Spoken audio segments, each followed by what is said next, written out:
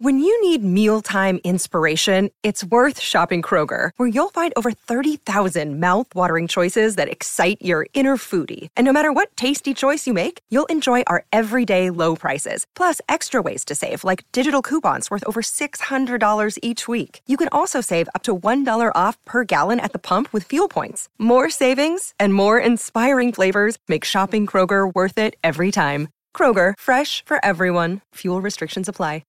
Hold on. Let's start this because I'll just start the podcast here. So, Okay. so just say what you're saying. Say what I'm saying. Say what you're really saying, Russ. Say what you need to say. Give us the old John Mayer. Say what you're saying. Just make it easy for me. Just act like you're just like, Yeah, no. you what I guys was- won't believe my opinion. What I'm saying is that for once, I think I might side with Luke on an opinion about a movie, or just in general. I feel like Luke and I usually. Well, that's not true because No, we have a lot of movies in common. I think. yeah. But I feel like in this podcast, a lot of times me and Shu tend to sort of be on the same side of certain things. But as far as that movie, I Care a Lot. I didn't care about it at all. You didn't like it? It was meh. I thought it was meh. Oh, yeah. I didn't dislike it. No, I did not like it. That was the consensus. I think Shu was saying that he really liked it, and you were saying like, yeah, it was all right. I feel the same. I feel like it was fine. I liked elements of it. I liked that there was really no redeeming character in the whole movie. They were all kinds of... also agreed that dude at the end who killed her daughter. That was great. Yeah. I was like, yeah, that guy. Good job, guy. Any kind of redeeming quality. And then again, he didn't because he murdered someone. Right. Yeah. So even he didn't have any redeeming qualities. That's what I mean. It's like Much like the movie Dead Man. There it is. Where the main character comes in as someone who is a victim, but then ends up being what everybody says he is, even though he really wasn't. Yeah. Nice. Did you Segue. guys? Yeah, did you like Hit the Thing? Very nice.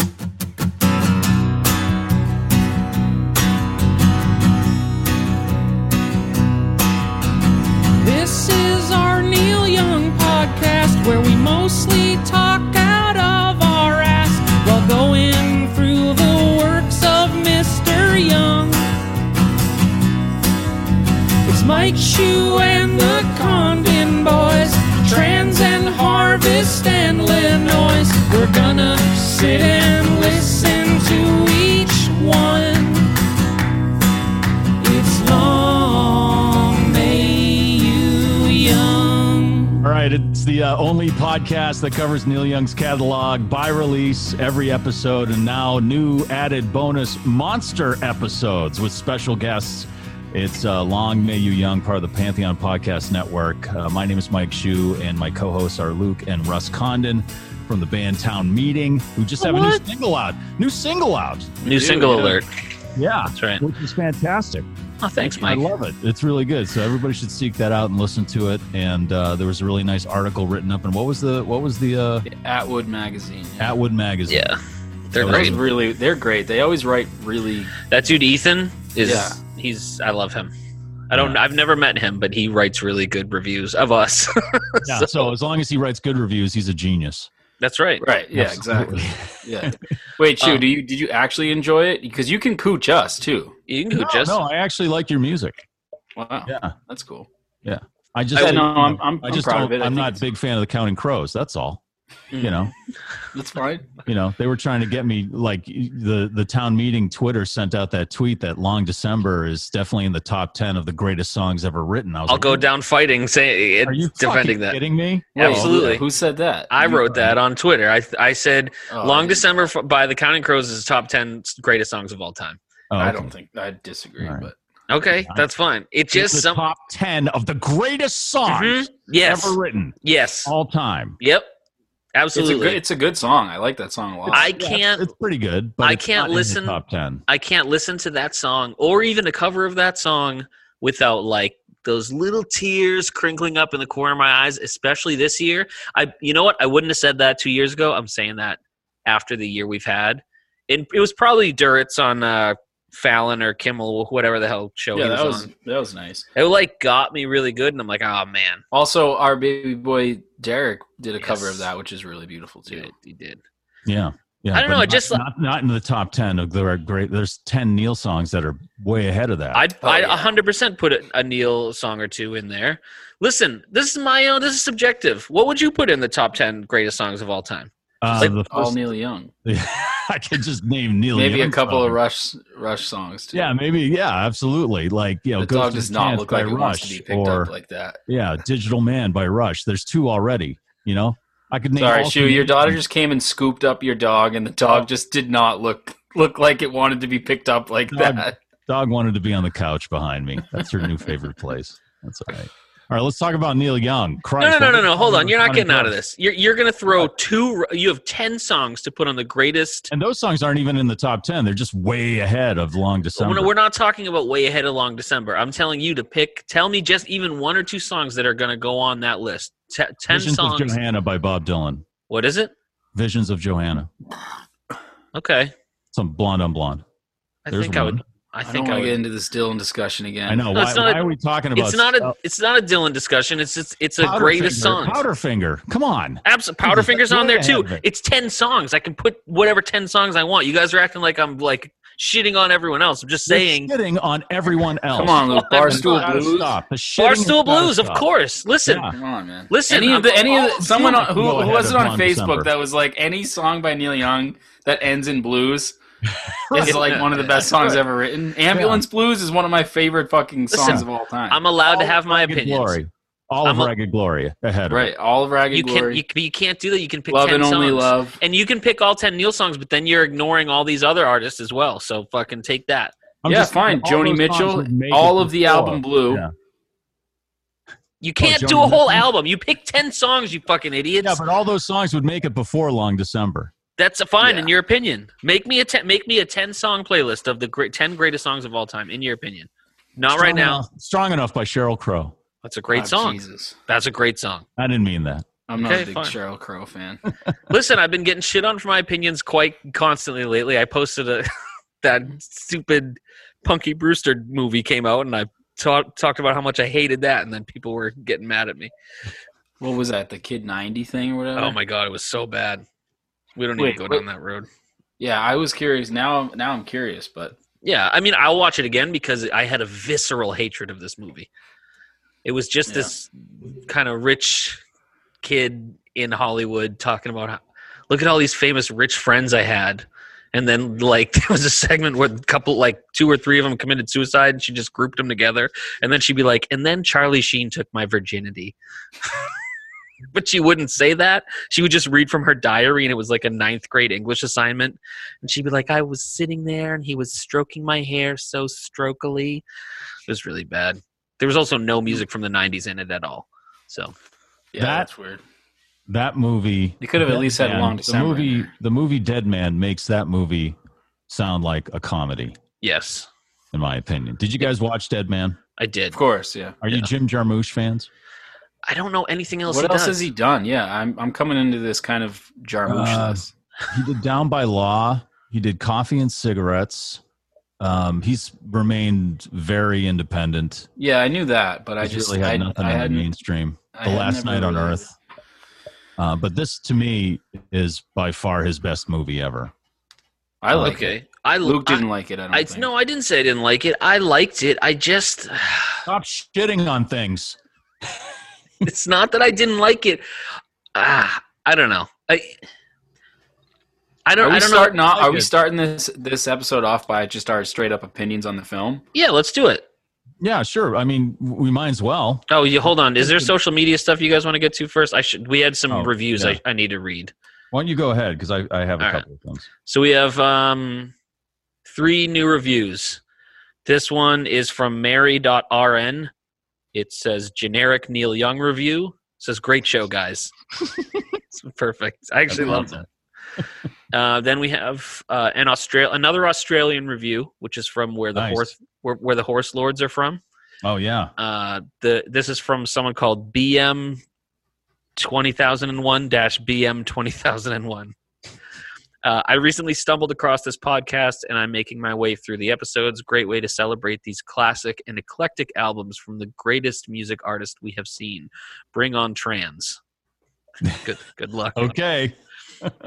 And then from Nick Anderhoey, who's commented on a few things before, just writes, thanks for the emergency bonus. Great live show in Santa Cruz. I loved hearing what Neil wrote about the pre-concert pre-funk. Hilarious. Watching the video, he was jamming the whole show. What a guitarist. 90s Neil. I also fell in love with Mirrorball, which I didn't expect.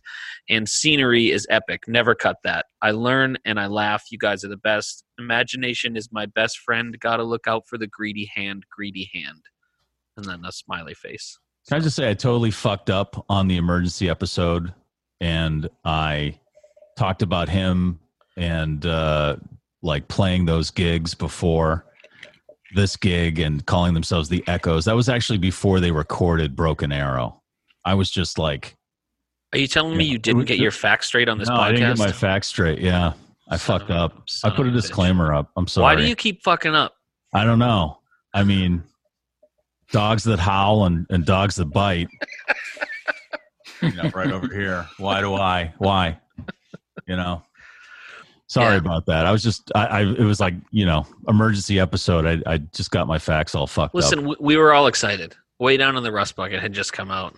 Right. We were walking around in a daze, basically. Did we even talk about T-Bone? No, we didn't. We did a little bit. Surprising because it's way better version than the one on Reactor. It's equally good in my opinion. It's This Note's for You. It's also the best version of This Note's for You. Yes. At the same time, So, all right. Yeah. Sorry about that fuck up, everybody. That's all right.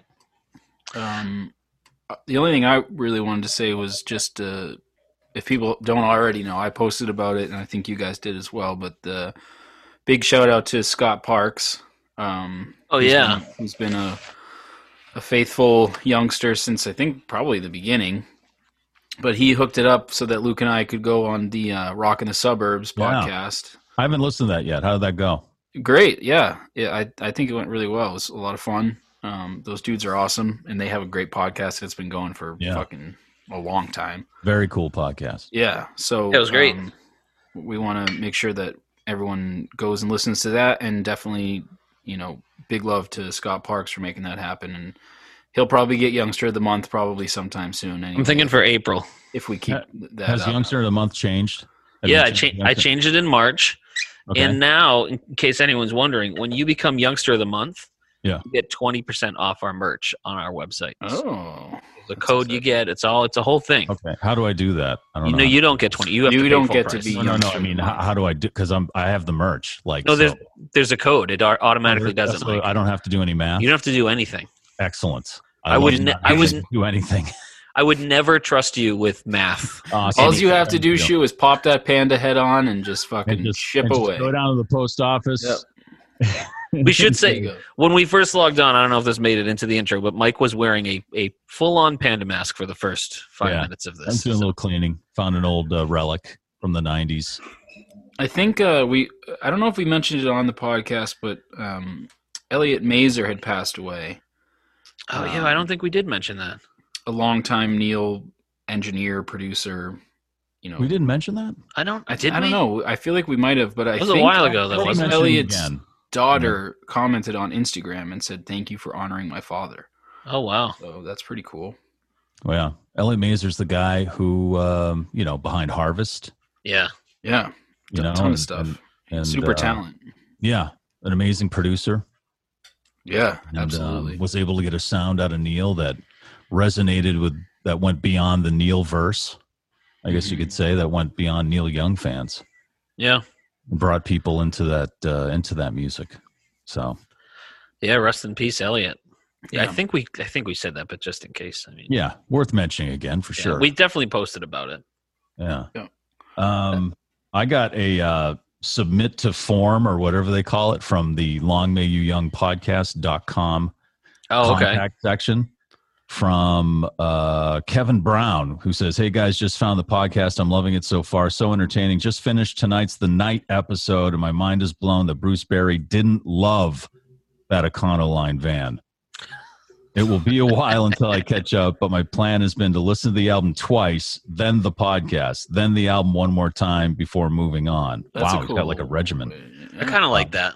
Looking forward to albums I've never heard, and my favorite, Ragged Glory. Keep up the good work. Well, we're doing the same thing. There's albums I especially Luke and I especially have not ever even heard, so we're doing the same thing with you. I also I'll listen, obviously not just twice, several times depending on the album. A lot. But I have a thing where I will not go forward until I'll go back. I've gone back a lot, not in the beginning, but recently I've dipped back quite a bit. But I won't go forward, which is a thing, unless you count Way Down in the Rust Bucket, which I don't. So that's kind of backwards if you think about it. Yeah, I listen to Homegrown too. I do to albums I've already heard, albums I already know. Like I listened to Psychedelic Pill recently and stuff like that, but I already knew that record. All right, stuff like that. But yeah, I still fly all over the place. Like recently, I've been listening to Homegrown more. And yeah, me too. Actually, when I first heard it, I was like, I don't know about this. Yeah, you didn't like it as much. Yeah, I wasn't too thrilled with it, but the more I listen to it now, the more I love it. I feel like that came out when we sort of started the podcast, right? It was like our second. And then week. I was nervous because we were just sort of starting to interact with you, and you were like, I don't really like this. And I was like, God, I really like this. Yeah. And then I was like nervous to say, like, sorry, Shu, but I actually really like this a lot. And because I was like, this is fucking Mike Shu. But now I'm like, this is back when Russ respected you even a little bit before he started shitting all over the fact that you took notes and were prepared for a podcast. Yeah. One thing those condom boys are good on is shitting all over someone's dreams. Once we get to know you, at least I had respect for you at once. I mean, you show up to the podcast with a fucking panda mask and dead baby dolls. So what? No, those dead baby dolls are still at Savers, and if you want to save them, Russ, they're at Savers at Lincoln Square in Worcester. They have a bin just piled with babies. But how many demons does each one come with? I don't know. That's the thing. Right. At the same time, it's just kind of like a mystery. It's a surprise, right?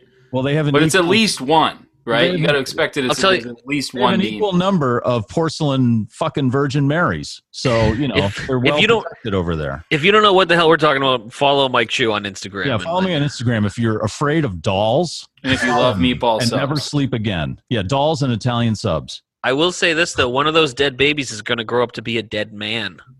Oh, and here we are. So, I think it's Jim Jarmusch's best. Wait, can I just real quick? I want to take everyone. I want us all to close our eyes, take a few deep breaths, and then we're gonna imagine in our minds the pitch room. Okay, so it's Jim Jarmusch. Right. He's sitting there. Okay. He's got like white hair, doesn't he? He's got like a big giant white Elvis Mitt Romney type helmet. Yeah. Isn't it also like what's his name? Fucking. The Twin Peaks guy's got that hair too, right? David Lynch. Yeah, Jim Jarmusch's is more rock looking. It's more pompous. Yeah, that's true. Yeah. So anyway, you got Jim Jarmusch sitting there. Neil comes in, right? Jim Jarmusch is like, he's probably a fan, obviously. Yeah. He's like, all right, I got to pitch this movie to Neil. Okay. So Neil comes in. He's like, yeah, how's it fucking going? I got whatever. I'm doing this thing, and Jim Jarmusch is kind of nervous, but whatever. The meeting, it's happening. So here we are. We're in the room.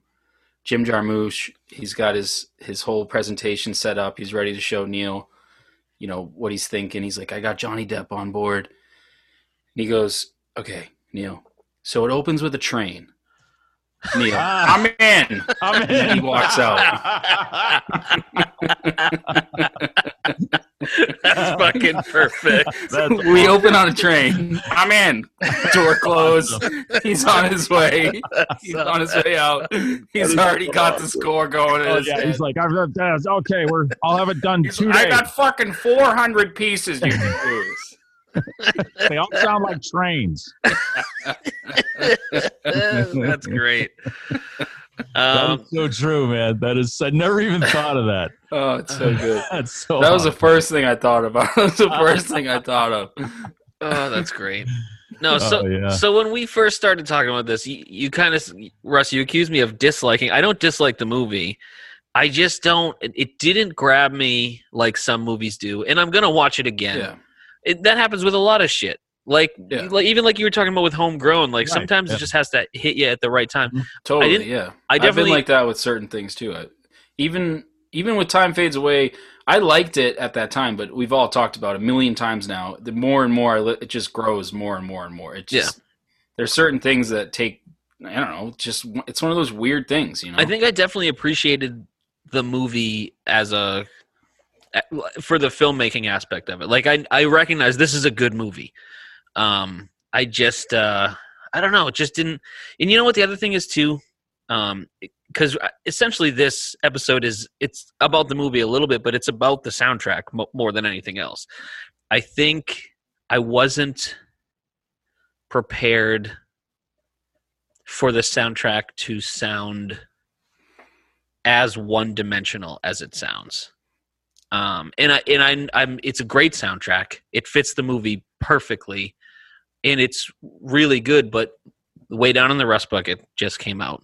We're coming off a Mirror Ball, and I'm like fucking up here, right? And then to like go for my listening to dip down, and I love a good soundtrack. Right? And Russ, I know you do. You post about it all the time, like a fucking John Williams dork that you are. But like, it just. It was too much of a plateau for me. So, and this is just the soundtrack. And then when I went to the movie, I had that same fog. So that's just kind of my initial whatever. But I don't know. No, I understand what you're saying. And the people around Neil thought it was weird at the time for him to take this project because he was like full on Crazy Horse mode. You know, and in the 90s, that's like the first 5 years of the 90s, he had done more press than in his entire career. He was like all over the place. You know, he was on MTV. He had been dissing MTV in the 80s. Now he was all over MTV. He was all over the press. Rolling Stone was writing about him like every other issue and stuff like that. And so to kind of like stop and do this, and apparently, according to engineer John Hanley, he took it very, very seriously. And you can go on Neil Young Archives, and there was a video. I don't know if it's still up there because you know that's one thing that bothers me at the Neil Young Archives. But I guess that's changed now because they have a new on-demand thing. But I saw that. Did you see John Locke's post about it? Yeah, you got to pay a little more. I might do that because it's. Yeah, I might do it too. I'm not going to do the $99 a month, but I'll do any video on demand might be worth an extra $20 for me. I don't know. It's just another $20 on top of what I already paid. So right. And there was a video up there of him recording this soundtrack, and it's kind of set up like it looked in the studio like it was set up like how he plays a solo live show, where he was surrounded by guitars that he may want to, and instruments like the pump organ is in there, the tack piano is there, and it's all kind of around him in a circle. And he's kind of like getting up and playing stuff and then moving on. And and the film is playing. You can see the film on a screen there, and he's watching it and he's kind of looking at it, and then he starts playing something to it. So it shows him working on it, which is interesting to see that. But I understand how you feel because the two albums you named, and then all of a sudden you've got this. But it's a soundtrack, so it's not like it's a Neil Young. It's based on something that's not his, and he's just kind of trying to like add his color to it. Yeah, it also wouldn't be very Neil Young if there was ever just a more than a period of a couple years where things sounded the same, similar. We're talking about Neil Young here. So let's talk about the other soundtrack stuff he did. So he did similar stuff to this for the film. I don't know if you guys ever saw Where the Buffalo Roam with Bill Murray playing Hunter S. Thompson. He played fucking. That's weird because Johnny Depp also played. That's right, isn't that strange? Yeah, that's so weird. Connected. I saw that once a while ago, but I didn't know Neil. That's right. Did Neil? He didn't do the whole thing. He did a version of the song. Where the Buffalo Roam, and then he did some guitar stuff. And then what was that song he had? Was it on Life that he tried to get onto that Timothy Hutton movie soundtrack? I forget the name of it. There was a song on Life, and he wrote it for the director, asked him to write a song, I think, and he did it, and then they ended up not using it, and so he put it on Life. I think it was also a Jack Nietzsche. Wasn't that for or am I thinking of a different song where it was he was asked to write a song, he wrote it, and it was too emotional, so they put it in the credits instead of the intro? Or is that Philadelphia? That was Philadelphia, and he got nominated for an Oscar. Nice. for Okay. that. Yeah, But yeah. also, Journey Through the Past was also a movie thing too. Right. Well, that was his but movie. that wasn't all his. That wasn't all like. I don't think that was all original scoring. Right. Like that was like outtakes and other people's songs, kind of like where the Okay. Buffalo Roam was and stuff. This is like him scoring a film. Yeah. Right, yeah. And I've seen this film, I think maybe a couple dozen times. Really? Yeah, I love Okay. this movie a lot. Okay. And I like Jim Jarmusch's movies because they are slow. It's They're slow. very Yeah. slow. And I don't like all of his stuff. I'm not like a freak about it. Like that last movie he made, that zombie movie. I forget what was the name. Hey, you guys remember that Jim Jarmusch zombie movie we went to see? Do you remember the name of it? They're not dead, or they're the dead will never die. The Dead Will Never Oh, Die. Was that it? But the best vampire movie ever is The Last Two Lovers Left Alive. Yeah, but I was kind of. Shut up. All right, And sorry. Coffee and cigarettes. All right, yeah, I mentioned coffee and cigarettes. Thank you. What? I don't like think that- I know what you're talking about. I don't like. That's- Hold on. That I don't like. don't die. That's I don't like that Mike's 16-year-old daughter is way more cultured than me. You know, when it comes to who's gonna literally really any enjoy movie. you. You know who's really going to enjoy you saying that is my wife, who I was talking to. Oh, okay. Hey, Luke says you sound like you're 16 years old. Oh. See, she likes Hey, that's true. Actually, All right, I easy. thought you were talking to your daughter as well. that. Oh no, that was don't my try to wife. jump in on my points here, Russman. No, I'm serious. But anyway, that was the one with with Adam Driver, Tilda Swinton, and Bill Murray. Yeah, I never saw it, but I saw the thing on. I think it was on Netflix for a second, wasn't it? I don't know. I saw it in the theaters because I was like, oh, this looks Yeah. awesome. It's great, and it was, I don't know. Yeah, It wasn't his best, but to me, this is his best. hell of a And- cast though. I know it's a hell of a well. Like Jim Jarmusch has gotten to that point where people like really want, like David Lynch. Yeah, Like people really want to work with him. You know, even though he's like way out of the mainstream. Mm. But I just think that it's perfect. You mentioned this, Luke, that it's perfect for this film. What Yeah. Neil Oh, does. yeah. That it's stark. He fucking nails it. Yeah, and it's the words that come to mind, like for this particular score, is solitude and dread. Mm. Those are the two words I feel to me describe this soundtrack, because you're dealing with a story about the fringes of the American West. I mean, Johnny Depp's character, William Blake, goes all the way out to the edge. And that's where all the weirdness is. And you could kind of say, oh, well, maybe that's why Neil wanted to do this, because that's what Neil does, right? He goes way out to the edge where it gets really weird. Mhm. And he kind of hangs out there, and then he tries to bring it back and like make some kind of reflection on it or picture or observation about it. And so that's why I think that, you know, besides the barroom stuff, which he actually did in the barroom scene, that's Neil playing piano. Yeah, I knew That's him that. playing the Yeah, tack piano. And Oh, stuff. I didn't know that. which is cool. Yeah, he does all mean, like everything in it. He does It's everything. him. Yeah. Yeah. Besides the silly joke I made about the it opening on a train or whatever, I think there's a lot of elements to this movie that Neil would be interested in. I Mhm. mean, there's the obvious, Native American aspect, and then just the whole sort of Western thing has always been kind of Neil, Right. You know, to me there was just the vibe, the overall indie-ness of it felt like, yeah, this is a perfect fit for Neil. You know, And this is a story of America that they're not going to teach in schools. right. Yeah. You know, Yeah. the brutality and the madness and what it's like to, you know, blaze a trail through Yeah. a place that's, first of all, not even yours. Right. You know, you're just stealing it basically, and you're dealing with, guys like, and again, the cast is amazing. Like Robert Mitchum, you know, Mhm. who's head of this like steel plant or Oh, yeah. whatever it is, you know, and he's just a brutal guy that'll just kill anybody to get what he wants. He And cares that more other about a dude horse than humans and Well, stuff. who's that dude who the one who is like he's kind of the manager who introduces Oh, that's is it John Hurt? yes, I Actor? think so. Yeah. Yeah, and he's a skeevy character. It's just again, He's there's great. really Yeah. there's not a lot of redeeming. We mentioned this about other films. There's not a lot of redeeming characters, Mhm. except for maybe the Native American guy, Nobody, Yeah. and his story. You could just have a whole nother movie. Yeah, you could do a whole nother about his movie, story, yeah. which is just amazing. Well, But I doesn't think he that- show up in another Jarmusch film the same character? I thought I read that. I didn't see that. I'll have to look that up. I'll look it up. I don't know, maybe. But I think that so you're dealing with wild, unsettled areas, people that are out there taking a chance and losing their minds doing it. Right. And the loneliness of being out there.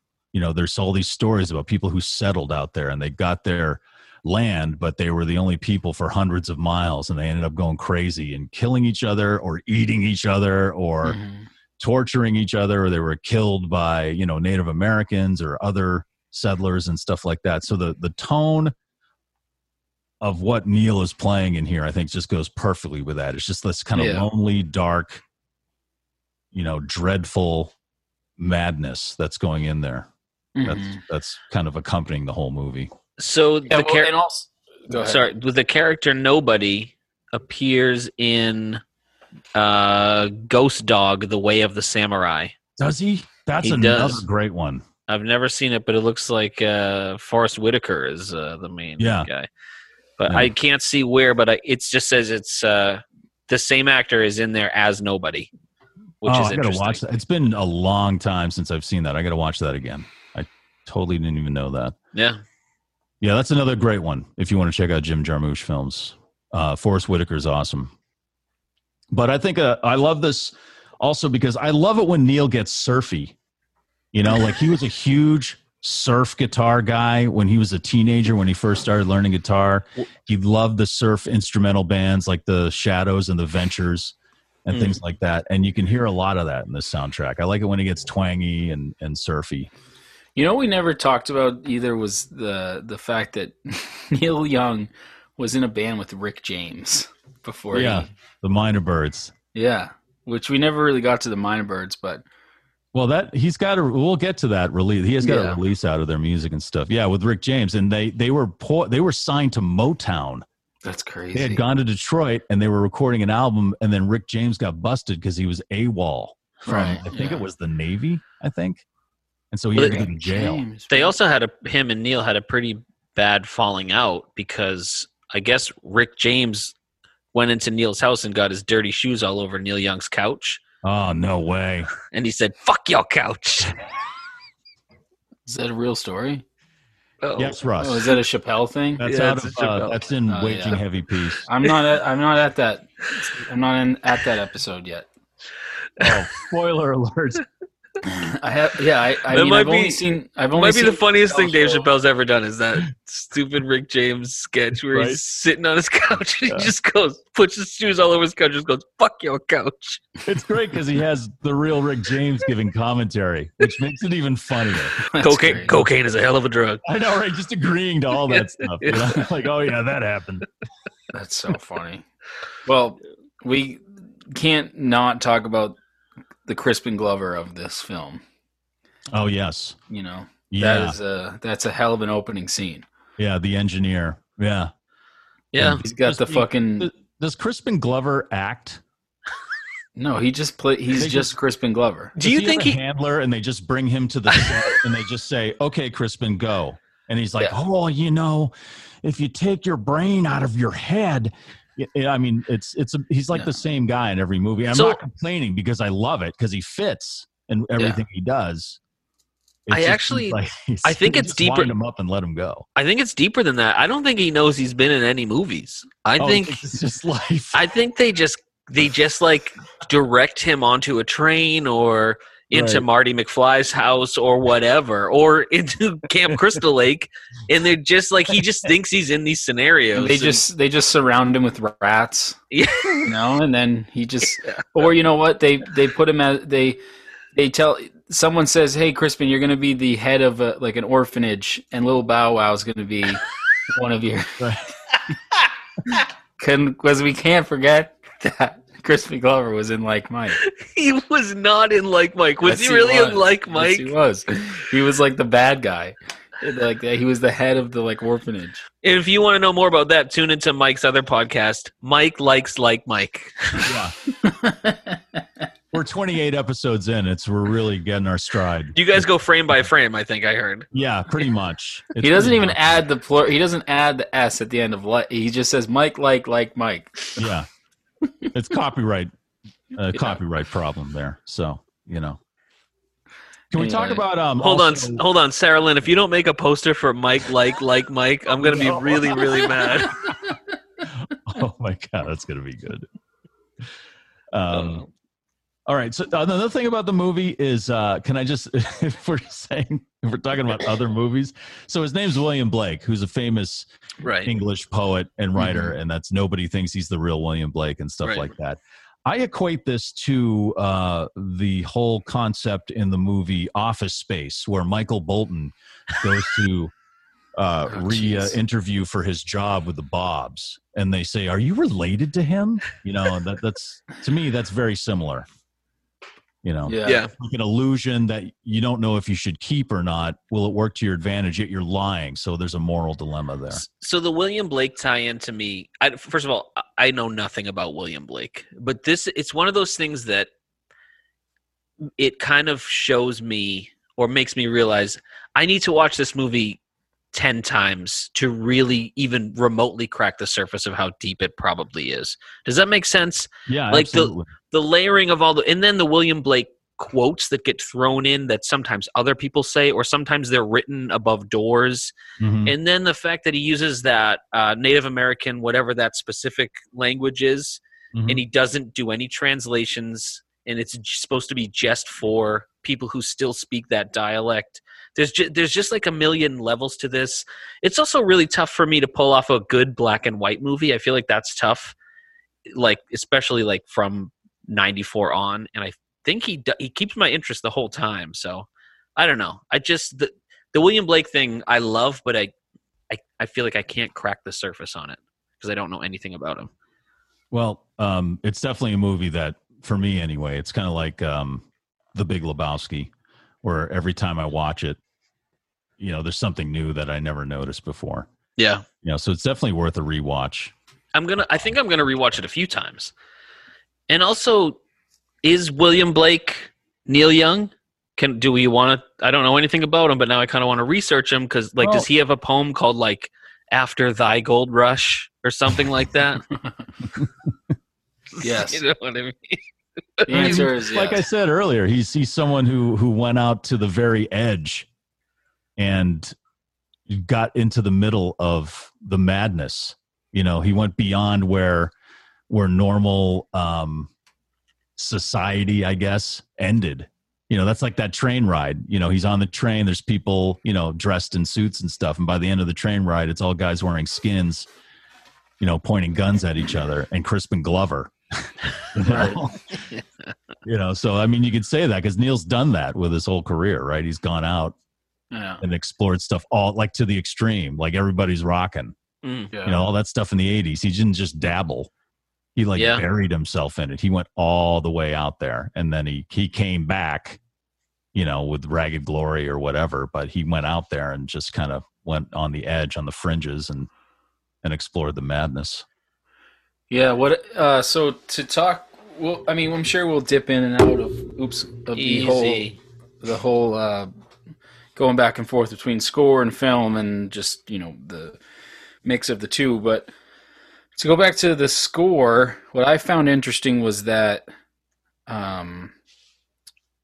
the dialogue and the fact that it sounds like there's car noises, which there's none of that in the movie. No, the cars didn't Neil's exist. Thing. Yeah, that's what I'm saying. It's like kind of strange. That's totally a Neil thing.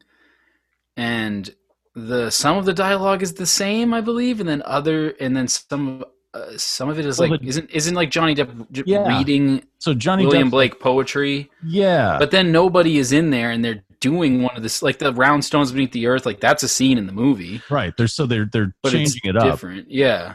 So I just think that's really interesting that Neil sort of took.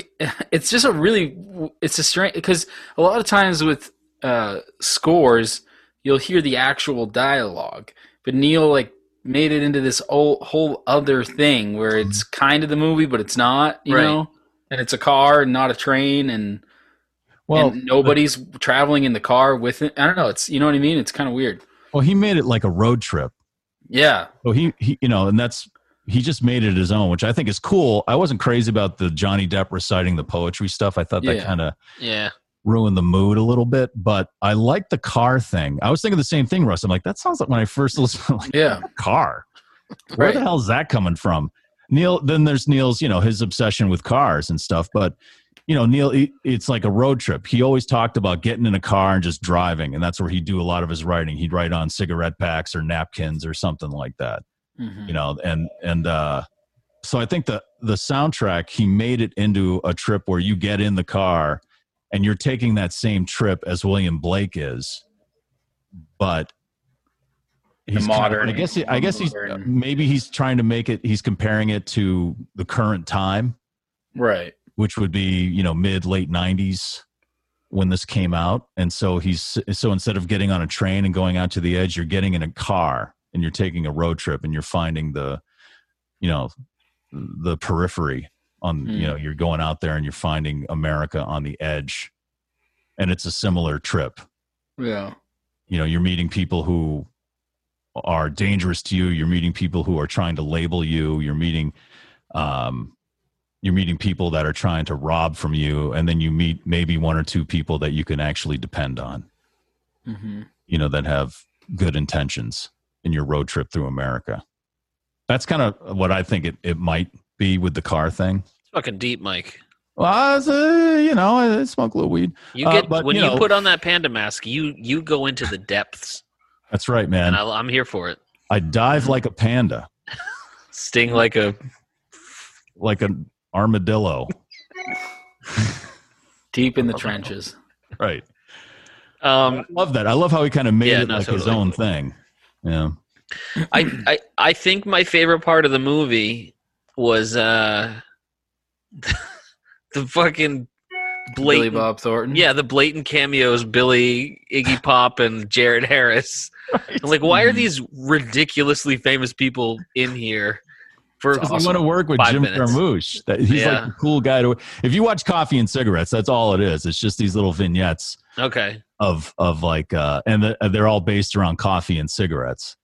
And there's one between Iggy Pop and Tom Waits. And you're going to think, and you think it's like, oh my God, he's got Iggy Pop and Tom Waits in the scene. It's going to be the coolest fucking thing ever. And it's not. It's like super awkward and it's filled with tension. And you kind of come out of the scene with like, oh, that didn't seem to go well. And I think he may have, because they're such icons, I think he may have kind of used it that way. But I love that. I love like how he does that. These big giant actors in these little scenes. And I love that scene. Yeah, I love Billy Bob Thornton in that. Billy Bob Thornton is just too goddamn good. I clean up pretty well. His accent is fucking awesome. It's perfect. Big George. The way he's just the way he says every word. His name was Big George Draculius, and he does this through the Jarmusch does this through the whole movie. So where he's referencing like actual people. And, so you know who George Draculius is, right? He's like a producer, right? Yeah, he was like Rick Rubin's right-hand man for a while, and he pretty much produced the first few Black Crowes records and the first couple Jayhawks records. Okay. He worked with the Beastie Boys and stuff like that. Yeah. And then wasn't Jared Harris's character was someone too, Benmont Tench. Yeah. He's the keyboard player for Tom Petty and the Heartbreakers. Oh shit! Yep. Okay, yeah, that's so funny that. Right. Is that fun? And then some other guy's name was Lee Hazelwood. It was one of the Guns for Hire, I think. Okay. And Lee Hazelwood is like this like super like guitar player session guy who's come out with some pretty weird albums. All right, I think it's based on that. I think it's important to just put this out into the ether right now. When Jim Jarmusch does the Neil Young biopic, I would like some characters in there to be named Luke Condon, Russ Condon, and Mike Shue. I think it's completely fair at this point. Yeah. I mean, obviously, I wouldn't mind a little, I'll be an extra in the movie. Whatever you need, Jim. I'll play Neil Young. It's fine.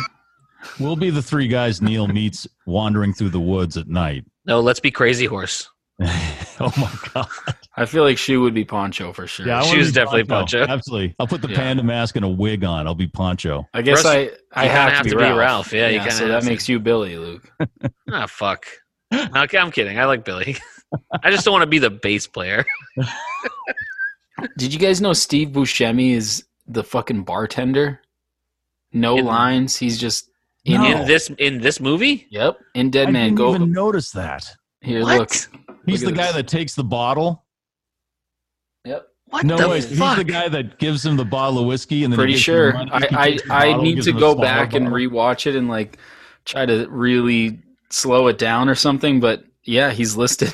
He That's doesn't have any awesome. lines. It's just fucking Steve Buscemi. That is so awesome. Yeah. Wow. Also, Doc Ock is in this movie. Yeah. This film. Well, he's great. I mean, he's great. Alfred in it. Molina is awesome. Yeah. Yeah. And that whole scene with him with Johnny Depp and Trading nobody. Post, yeah. And yeah, he fucking nailed that. How he was being shitty to nobody, and then Yeah, and that when whole Johnny Depp comes in, like that was great. Yeah, that was awesome. Yeah, that's what I'm saying. Like this movie, you really have to. Again, this whole episode's not about the movie, but I definitely want to watch it a few more times when I get like in a better headspace. Like we're doing a bunch of shit in our house, so I'm slightly distracted. But like, Right. I just want to. It's. I mean, like you said, Mike. It's like Big Lebowski or any Coen Brothers film. You have to watch it Yeah. at least 378 times to really get everything that's going on, and even then, you don't. So. But this soundtrack to me, again, another Neil release that sounds a lot better when you're driving. And Okay. to me, this is definitely a nighttime drive kind of record. Maybe back roads. I mean, it's like I said in the beginning, you know, you get the feeling. I get the feeling of solitude and dread, and there's some creepiness, and that Neil Young creepiness is in there. Yeah. And I think it works great. It's very lonely. It's got a lonely feeling to Yeah. it. Yeah. Mm-hmm. And, I don't know if you guys heard. Did you guys hear a lot of like Beatles in some of it? Like I heard Michelle. I think a few times. as far as the riffing.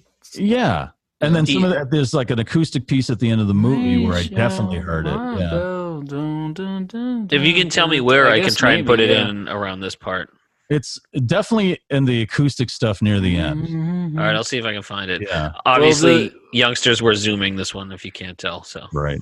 The Dead Man number 5, that like really sort of that. you mean guitar solo number 5? No, in the actual album, it's labeled as Dead Man. They're called the song titles. It would be track 11, but the title of it is Dead Man number 5.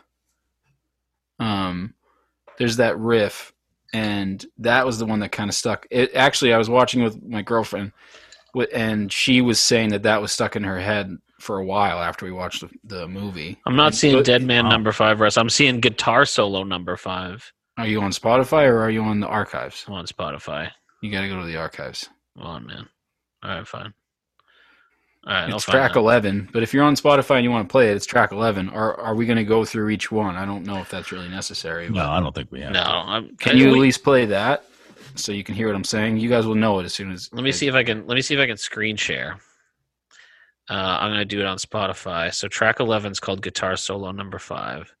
Well, it's Let called me- Dead Man number 5 on the archives. We've already gone over that. Yep. Okay, so let's see. You guys see this? Mm-hmm. All right, so let's try this. Yeah, it's that one. You hear it? Nope.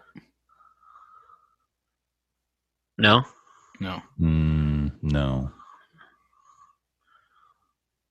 Okay, I can hear it really nicely. All we hear is your breathing. You don't hear anything? No. Just your breathing.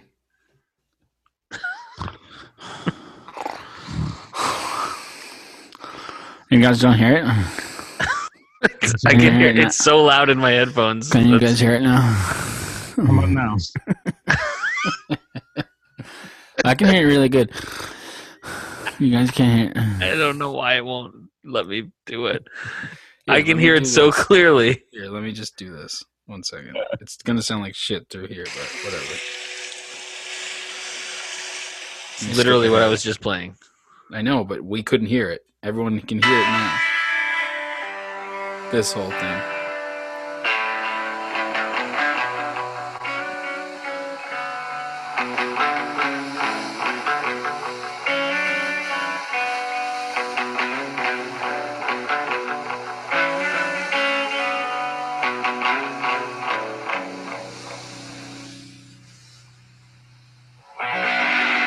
Yeah, it's like that do do do do do.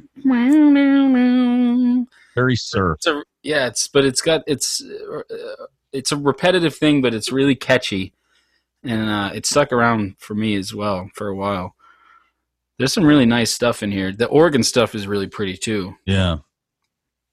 James D. Clark on the Long May You Young Twitter at Long May You Young said, "I often read books while listening to film scores. Halloween 3 and Dead Man are my two favorites." Oh, wow. Listening to Dead Man while reading Coming Out of the Ice by Victor Herman is almost too terrifyingly appropriate. I'm not familiar with that book. Are you No, I don't you know. guys familiar with that? No. So I went through each sort of track.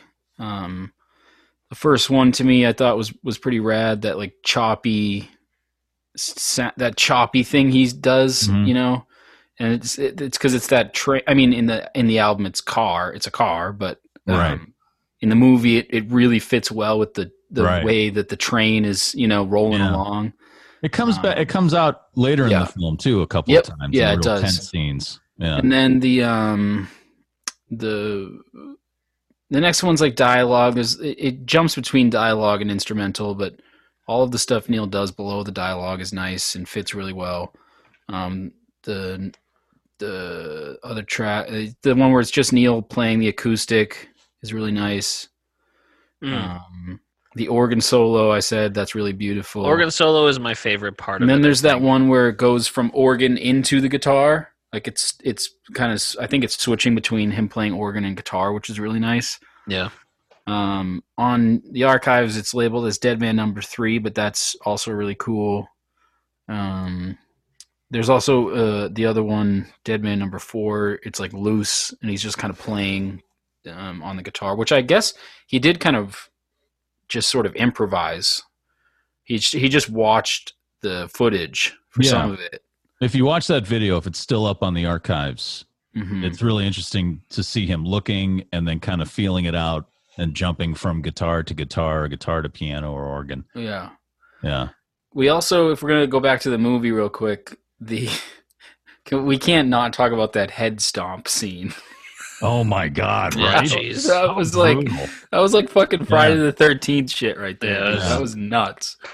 Well, Jim Jarmusch can get really like. I mean, it seems like in a bunch of his movies that with this violence is very extreme. It's Yeah. not a lot. That seemed it intentional. does Like happen. that seemed like Yeah. he's making a statement here, like crushing the head of the snake. You know what I mean? There was Right. something Right. about that. It was because it was comical. You know, Right. to the Yeah. point of like ridiculousness, where it's not like you don't, you know, you could have done that a different way. I know it's an indie film, but the budget was still, you know, fairly big. I think I read that it was like his biggest up to that point. And on Wikipedia it says 9 million, and the box office was only 1 million. Right. People don't flock to the Jarmusch films. No, but I mean, he's got just a ton, the cast is ridiculous. I mean, they Yeah. all must be. They're probably not doing it for free. You know what I mean? Yeah.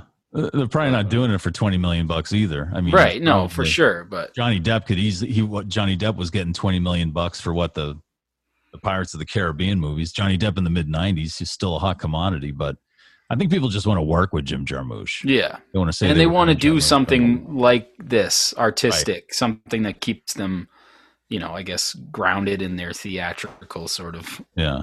artistic, Yeah. you know, whatever. But I think it's great. I really liked it. I love the soundtrack. Me too. Yeah. I just like it when I like that sound of Neil's guitar. I mean, I always say my favorite Neil guitar sound is that like Ragged Glory or stuff off of El Dorado that really just, you can hear him, you can hear the pick against the strings, Yeah. you know, when he's soloing. And, but I also like it when Neil gets twangy like this, when he goes back to his surf roots. I really enjoy that. Where do you rank it in? Would you put this on your top 10 scores of all time list? I would put this right in front of Long December by the Counting Crows. Jesus. You're welcome for the setup, by the way. Yeah. Okay. No, but for real though, where Russ and Mike as fans of movie scoring, where do you rank this? I have to. I don't know. I'd have to. Is he up there with the greats, you think? Or, I mean, not that he has the same, he doesn't have the... Yeah, it's completely different. You can't put him up there with John Williams because he's working with an orchestra. Right. It's just so different. It's different scoring. Yeah. It's just him alone. Yeah, and most of it is just him playing an electric. Right.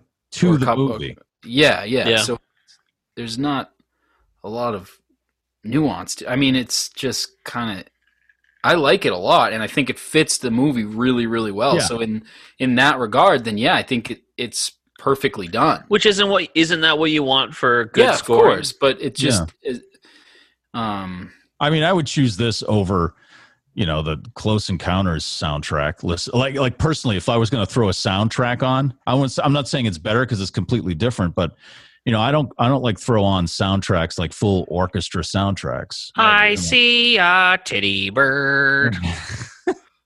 Unless it's the disco version of Star Wars, then by Mecco. But then other than that, I don't really go to I don't go to the orchestral soundtracks too much. Who was the guy? Pretty much only John Williams, but who was the guy who did the? It was the all drum soundtrack to. To Birdman? Birdman, yeah. Do you remember his name? No, That was fucking awesome. But that's good stuff. Similar to that, where it was just like him and doing amazing things that I never thought you could do. It's very movie as far as soundtracks or drums. You know who's great that as far as scoring goes? I mean, I'm not sure about anything else, but Randy Newman is a hugely underrated guy when it comes to movie scoring. I don't think he's underrated. He's not scoring though. He's writing. Yeah, he scores. No, he scores.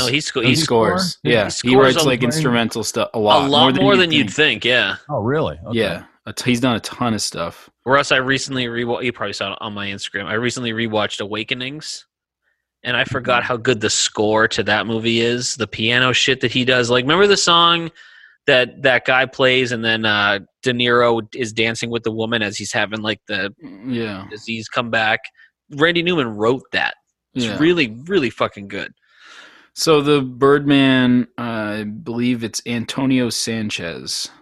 Yes. Yeah. I don't know why I'm saying like I knew that. See, I'd go and I'd throw that on and listen to that. It's just I'm not a guy who is interested in the grand arrangements.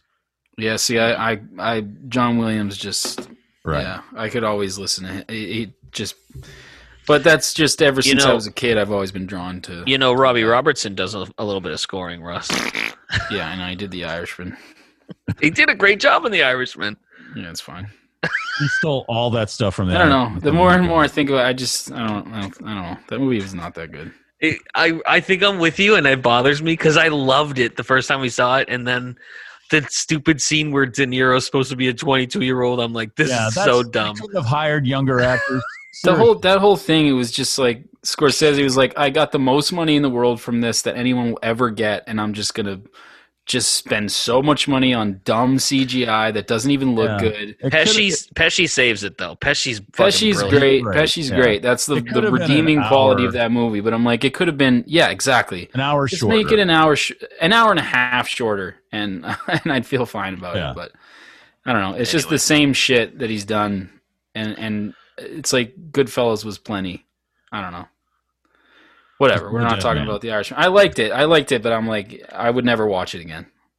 I might watch it again. I don't think I would ever watch it again. I agree with you. Like Goodfellas, whenever it's on, I watch it. Like, you watch it. It's great. It's great to watch. Yeah. But what movie would be better if Neil Young did the soundtrack? Ooh. That's a good question. Did the soundtrack or the scoring? So this is unique because there's really Right. no like. There's no Neil singing in this. It's just And there's also no other songs in it. Like there's scoring and then there's like songs. Well, because that's the thing.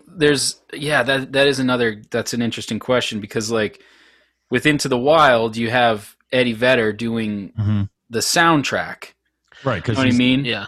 But then also Russ, that movie Kid 90, she used 2 songs from the Into the Wild soundtrack. Prominently featured in her movie. Wow. Can you do that? Can you use songs from another soundtrack or a movie soundtrack? If Leonardo DiCaprio executively produces it, I guess you can. He's got the money to make that happen. Yeah. But it's like but it's not even just 2 other songs. It's 2 songs literally from another movie's soundtrack. Yeah, that's fucking ridiculous. No, but the score. So the score of Into the Wild is also beautiful, and I could also listen to that, which is Michael Brook. Yeah, and it's incredible. But so that's an interesting question because you got to think like score and soundtrack. Right. But you're asking score, right? You're saying similar to this. Right. Like he recorded it the same way. He approached it the same way. He would watch the film and he would play along to it what he felt was the right thing. Yeah. That's tough because so many of the movies I love and appreciate, I do because of the score. Of the music. It's already great. Yeah. Like I want to say Neil would kill a Western, but the best ones have Morricone. The Sergio Leone movies are already perfect with Ennio Morricone doing the score, so there's no reason to like Ennio Morricone is in my top 5 best composers already. So he's like John Williams because you can't imagine the movie without that score. Did you guys see the thing John Locke posted on my my status about John Williams? He posted someone. It's obviously comical. It's not the actual audio. I don't think. Well, of course it's not because you'll see it's really silly. But they took like the scene from Return of the Jedi, the throne room where Leia's putting the like medals around Han and Luke with Chewie, and it starts with John Williams' score, but then they enter the throne room and they cut out the score, and it's just like the sounds of them walking and like someone going like, and then there's just like the mouth sounds of them like smiling at each other, and then Chewie's like, and everyone claps, and there's like a little fart. It's fucking hilarious. Dude. I don't want to get weird, but John Locke, obviously, big youngster, big part of this podcast. His real name isn't John Locke, obviously. It's just a name he goes by. But isn't John Locke like a fucking poet or a philosopher? No, he's a philosopher. From like the same century as William Blake? Am I right about that? 17th or I think 18th century. Yeah, John Locke is like this English super, like his stuff has been used like by Karl Marx and stuff. I mean, he's a pretty... Yeah, and that's why the dude in Lost was named John Locke as well. Do we even need to talk about John Locke? No, I don't. No. I just feel bad I had to run. Never mind. No, we should wrap it up here. Okay, yeah. Because there's really not much else to say about the album unless you guys have more. I mean, to me, you know, besides that Neil Young question, what soundtrack would be better? I know. I'm still trying to. That's a really good question. Right. While you guys were gone, I was thinking of it, and I was thinking Paul Blart Mall Cop, but the second one and not the first one. The score to the first one is like, it's just, they're inseparable. Would you say it's on your top 10 of all time scores? It would be top 5, maybe not 1, but maybe, you know. Maybe if Neil did the soundtrack to Human Highway. Yes. I think that would take a worried man, if I'm being honest. Yeah. Oh, yeah. Yeah. I'm just kidding. No, that's a really good question. Well, youngsters, let us know. I mean, we're on social media, you know. Oh, I'm sure they'll have tons of great. Yeah. And it's gonna bug me because someone will say one and I'll be like, "Fuck yeah, totally." Right. Well, youngsters, you got to help us out. Holy shit! Great about getting involved. You got one? You think of one? No, the composer for Paul Blart. Oh, you looked that up? Is it Randy Newman? Nope. John Williams. No. It's Waddy Wachell. Is it really? Yeah, that's Cooch's buddy. Mike, stop talking shit about Cooch and all his friends. We're gonna have to fight them like the scene in Almost Heroes when what are they called? What are this group of guys called? The session guys, like the Side or something like that. They're gonna fucking come to my house and burn my car. You're oh yeah, look at that. Oh my god. Why do you want to tell people don't know? Session guy, LA session guy. He's played with everybody. He's in super Keith talented. And he was in Carly Simon's band. He played with Joni Mitchell. He played with everybody. He's like Danny Korchmar. He's just played or produced or worked with everybody. And I had no idea, but now it all makes sense. That's hilarious. He did not do Paul Blart 2, though. We've also been talking about scores, and we should also give a little shout out to our bud, Mothersbaugh. Yeah, Who's Right? great. Very He's really talented. good. Yeah. Yeah, he is definitely a master. Even though he's not a huge John Williams fan, but whatever, fuck that. I can't believe it's Waddy Wachtel. I just can't believe that. That's too fucking perfect. Oh, that's great. Anyway, do you want to do a top 3? I mean, I don't even know if I have a top. I don't think we have to. No. It's not a typical thing. One piece. Yeah, it's just a thing. I know the thing that stood out to me the most was the organ solo. That track really kind of, even though it was very similar to the shit he did on Mirrorball with the organ, I feel like. It does, yeah. It had a hurricane tone kind of thing to it too. I noticed that. I remember noticing that. Yeah. Yeah, mine was that Dead Man number 5. That Yeah. Yeah, I like that. That one. My favorite part of it was when Russ said in the pitch meeting, he said yes after the first line. That was the best. That's fucking great. That is so So we open on a train. I'm in. Yeah. When do you want me to start?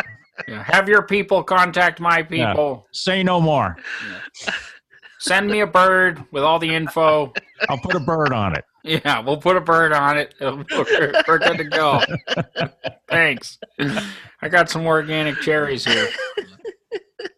Fucking Neil, man. Well, I love this soundtrack. The only thing I think that I would cut from this soundtrack, if we're gonna go there, is Johnny Depp reciting the poetry.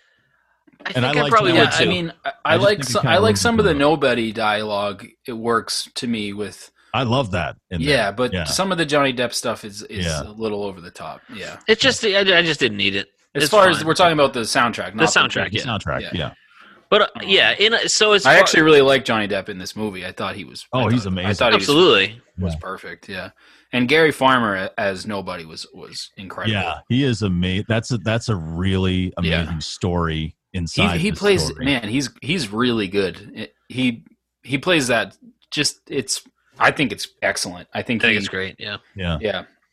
He kind of makes it. You know, he's the main character. You know, he's really what does it for me. And I think you guys probably saw this. We talked about it briefly, but the on Wikipedia, his ass when he was having sex in the woods. Yeah, well, that too. Yeah, he's got a great ass. Yeah, you know, he's big up top. Looks with all the yeah, that's what I'm saying. Yeah, surprising. But no, the whole.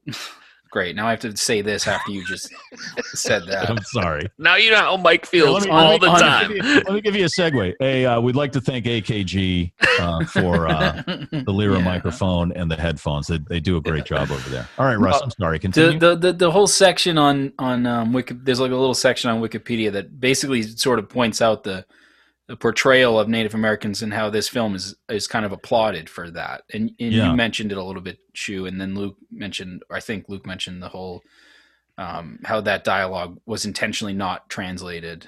Wait, how does that tie into Gary Farmer's ass? It doesn't. That's what I'm saying. Right. I had to make a nice little point after Shu brought up an ass, but you brought up his ass. I didn't bring up his ass. Shu did. His ass. I did. Okay, fine. That ass is definitely in the top 10 best asses in a movie. Shaq's ass in that Kyrie Irving movie, which is horrible. That Shaq's ass was the only good part of that movie. You're such an idiot. And, I fucking hate you. Listen, I'm still honestly I'm a little distracted because Musketeers was good, even though he's kind of a rapist now. I'm still trying to answer Shu's question. I really want to come up with something before we. Neil would do a better job. Yeah. What's weird is I wouldn't change this because I think it's really perfect as it is. But like Inside Llewyn Davis might be kind of cool. No. Yeah. I don't know. I mean, but again, the soundtrack is so good. But right. And I know the Coen brothers are always perfectionists when it comes to every aspect of their movie. So. But I feel like it would be interesting to see what Neil would do with that story. You know what movie could use a better composer? There's a movie called, it's from 2006. It's an unrated movie. It's called Drifting Elegant. It had Josh Stamberg in it and Jennifer Mudge. And I just feel like Never heard of it. you should look it up and look up the composer. I just feel like it's fine, but I just think it could use better composing. Well, let's put it out to the youngsters. So we're at Long May You Young on Instagram and also on Twitter. We're on Facebook. We'll post, we could post the question up there. I could post it up on the Neil Young subreddit on Reddit. I'll put up a blog asking the question on longmayouyoungpodcast.com. So, and the youngsters are great at getting back to us and giving us input and letting us know about things we missed or things, that they've discovered. So, and we appreciate that. We appreciate all the feedback, even the shitty feedback. We love that. So, let us know. Like if you can think of a film where Neil Young, I don't know necessarily do a better job, but he would do. Okay, I got one. The Irishman. Okay. The Irishman. Because fuck Robbie Roberts. I'm telling you, this movie, Drifting Elegant, it's just the composing. I think it just could use some work. Are you going to make me look it up? And is it going to be Danny Korchmar? It's a Korchmar film that all of the composing was done by the Counting Crows. No. Oh, God damn it, Luke. Yeah. To full disclosure, I've never seen that movie. I just looked up if he's ever done any composing. Oh, Jesus. All right. Anyway, well, that was Dead Man. Coming up next, it's going to be Broken Arrow. Yes. And that's an album I just love. And it's much like, because it's Crazy Horse at their best. And it was a whole tribute to David Briggs, who had passed away around this time that we're talking about. I'm excited for this from one. Lung cancer, but that's tough stuff. Yeah, but hopefully, if all goes right, pretty special monster episode before we get to that. Yeah, we got some monster episodes hopefully lined up, and they'll hopefully. I hate to tease them before they happen because things happen with people. Yeah, things happen. Yeah, and but we got some great monster stuff. This will be a big one if it happens. Yeah, well, the biggest so far. Yeah, and it just proves that the party involved definitely hasn't listened to the podcast, so we're grateful for that. Yeah. So far, the only person who's confirmed listened since is John Craigie, and because he wants to come back on. Because he's got a really amazing sense of humor. Yeah. Does he want to come back on? Yeah, he wants to come on. I think it's for Are You Passionate? Yeah, and he said psychedelic pill too, because hopefully it's not when I'm on vacation. Yeah. Well, psychedelic pill. Be here for it. Psychedelic pill was the first one he said, but then he said, "I said, dude, that'll be like in December, the pace we're going." And he said, "Well, how about Are You Passionate?" And I can debate with Mike on whether or not it's the worst Neil album of all time. That's right. You wanted to do that, yeah. Yeah, he was a great guest. You can listen to all the episodes if you missed John Craigie. I did listen to that episode. I thought it was really good, but I while I was listening, I was probably being a youngster myself. I was kind of yelling at the radio. I was like, "That's bullshit." At certain parts about what you guys, some of the things. But anything Laco said. Yeah, no, Laco was great. I think it was mostly you guys. I think one of you said something that was contrary to something you said earlier in the podcast, and I was like, "You're fucking full of shit." That was Luke. Probably Luke. So listen to all the episodes at longmayouyoungpodcast.com, and you can find out if it was Luke. Because it's the tax man. What did Russ didn't even say anything just there. He just made a vague statement. I think I yelled at something that someone said that was controversial to something someone else said.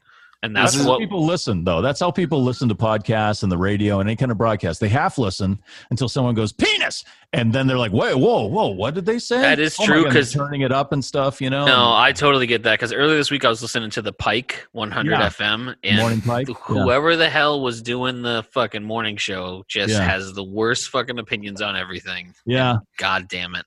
Well, you know. Doesn't play any Neil Young, doesn't play any Town Meeting. Well, I play Neil Young, but I just don't mention the podcast. All right, you guys. All right. It's Broken Arrow. Thanks for listening.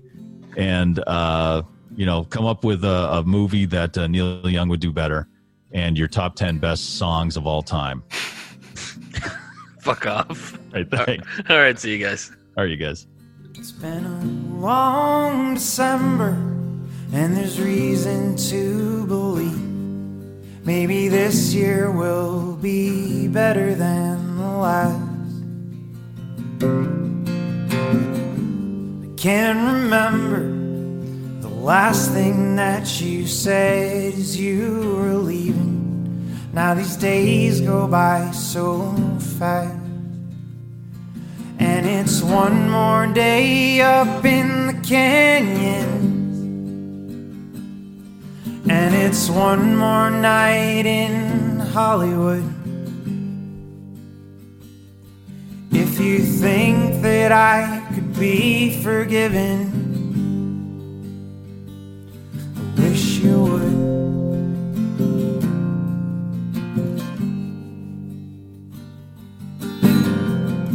The smell of hospitals in winter, and the feeling that it's all a lot of oysters but no pearls. And all at once you look across the crowded room to see the way that light attaches to a girl. And it's one more day up in the canyons,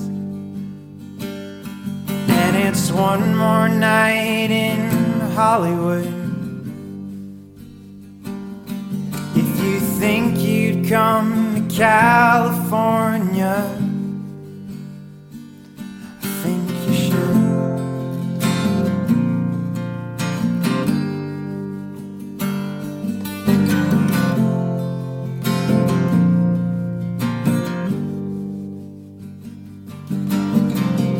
Drove up to Hillside Manor sometime after 2 a.m. and talked a little while about the year. I guess the winter makes you laugh a little slower, makes you talk a little lower about the things you could not show her. And it's been long December, and there's reason to believe maybe this year will be better than the last. I can't remember all the times I tried to tell myself to hold on to these moments as they pass. And it's one more day up in the canyons, and it's one more night in Hollywood. It's been so long since I've seen the ocean, I guess I should.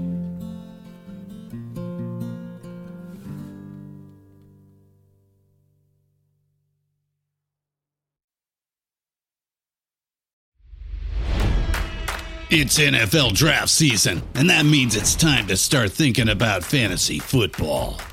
FantasyPoints.com features industry-leading experts and prognosticators using proprietary hand-charted data to help you score more fantasy points. FantasyPoints.com is the place to go for whatever kind of fantasy football you play. Whether you play fantasy football, daily fantasy sports, or do a little bit of everything, Fantasy Points has the meticulously researched content to guide you to victory.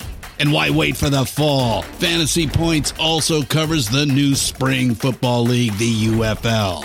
Join the guru, John Hansen, Scott Barrett, Joe Dolan, and other massive names in the fantasy football universe with an exclusive offer. Use code Pantheon for 15% off any Fantasy Points package, including the all-in package, with access to every article, tool, and data nugget that Fantasy Points has to offer. That's FantasyPoints.com and code Pantheon for 15% off at Fantasy Points. FantasyPoints.com, code Pantheon. Score more fantasy points.